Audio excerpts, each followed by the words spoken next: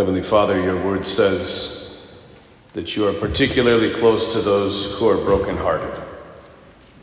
So we trust that tonight you are particularly close to us, especially to those of us who have come here to this place around this altar tonight to pray for our beloved dead, who we miss more than we can tell. Strengthen our hope and keep our eyes fixed on your Son, and help us to leave here confident that we will see those we love again. All this we ask in Jesus' name. Amen. I want to welcome you all here tonight. As I watch the video, you don't realize as pastor of a parish just how much you enter into people's lives, and how many, and at very difficult times.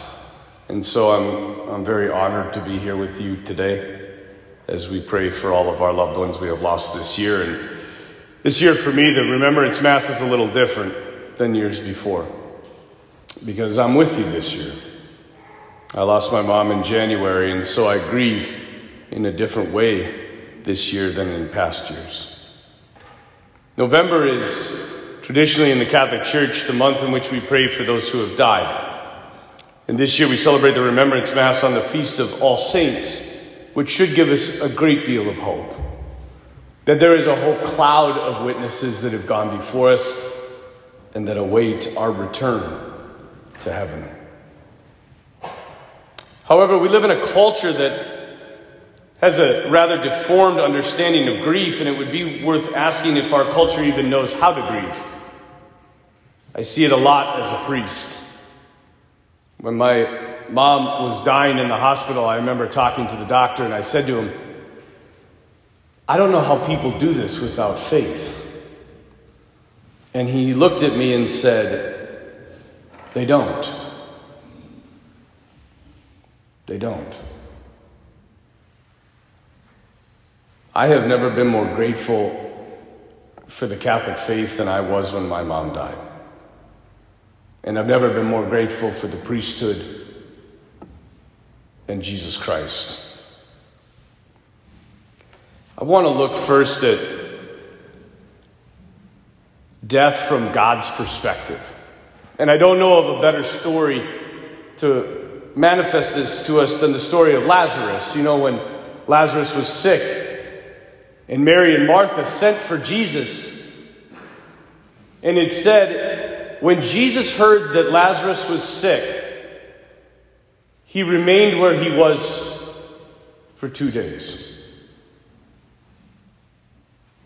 I don't know about you, but when your loved one was dying, do you ever remember asking God, where are you? Where are you? Why are you doing this? Why are you prolonging this? Why won't you come? And that's exactly the movement of the heart of Martha and Mary. Those who have buried someone this year can say with Mary, Lord, if you would have been here, my brother wouldn't have died. My husband, my friend, my mother wouldn't have died. Jesus knows he's going to raise Lazarus from the dead, and when he meets Mary, he doesn't tell her, hey, it's okay, I got this. He weeps. He weeps. God's perspective on death is to weep. And for those of us who are still weeping, still suffering from our loss, understand that Jesus is with you now, with his arms around you, holding you. But know that he doesn't stop there. God is love, and love is to act, and God acts. And so he stands before the tomb of a dead man. And it says he was perturbed. This is a terrible translation. The actual words say he quaked with rage. He does this because he knows the only way to get Lazarus out of the grave is to put himself into the grave. God hates death, and he will not let it live. That's God's perspective. Our loved ones are in the hands of God, as the Book of Wisdom says to us, a God who loves them, who went to the grave for them, so that we might not be imprisoned by death, but be welcomed into eternal life. And there is, as John said in our second reading, there is a paper-thin veil between us and them. And for those who have made it home, they are helping us. And for those who still await heaven, we can help them. About a month after my mom died, I was out running, and a song came on my playlist. It's a song by a Christian band named Mercy Me, and the name of the song is Almost Home. And I literally broke down when this song came on, but I just want to read you a couple of the lyrics. I know that the cross has brought heaven to earth, but make no mistake, there is still more to come. When our flesh and our bone are no longer between where we are right now and where we're meant to be. When all that's been lost is made whole again. When these tears and this pain no longer exist. No more walking, we're running as fast as we can. For we are all almost home. That day for us is not as far as we think. And for those who are home, they cheer us on. They help us with their prayers and their love. I recently heard a beautiful analogy about this. A priest friend of mine, his name is Father Mike Schmitz, he said he's in a lot better shape than I am. He ran what's called an Ironman.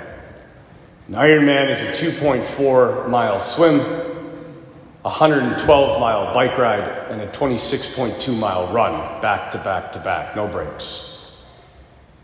And he said when he finished the race, on the last turn, there's a 100-yard stretch. And on each side there's benches. And everybody's in the benches. All those who have finished the race, they get cleaned up and they come and they sit in the benches and they cheer on those who are finishing the race. And the last guy came across at 11:40, or so they thought. And the announcer got on and he said, everybody, before you go home, there's still one man out there. He has 3 miles left and 20 minutes to make it. In an Ironman, you start at 7 a.m., you finish at midnight. If you finish at 12:01, you lose. And if you just swam 2.4 miles, biked 112 miles, and ran 23 miles, to finish 3 miles in 20 minutes is almost impossible. And so all the people were sitting in the bleachers and they didn't know what to do, and the announcer came on and he said, you know what? Go out and get him. Go out and bring him in. And all of these people that had run the Ironman emptied the bleachers and ran out into the night to find this guy. And when they found him, they got behind him. And they were screaming and cheering and telling him he could make it. And Father Mike said when he turned that corner for the last 100 yards, it was 11:59. And he said the man could barely run anymore. But because he had all these people behind him, he said it was so loud, the cheering for this one guy. He made it across the finish line at 11:59 and 47 seconds and presumably collapsed. And I thought that was the greatest image for our lives as Christians. That we don't do this alone. That we cheer each other on, that we support each other, that we help each other to finish this race well, as our beloved have. So that when we close our eyes for the last time and we open to eternal life, that they are running towards us and cheering us on the final yards before we reach heaven. The pain that death brings count it as nothing when we view eternal life. For those of us that run well, we will see our loved ones again. And so let us pray for each other. Let us encourage each other. And let us support each other as we run this race called life, so that we might run so as to win. Eternal rest grant unto them, O Lord, and the perpetual light shine. May they rest in peace. Amen. I invite those who are carrying candles to head to the back of the church.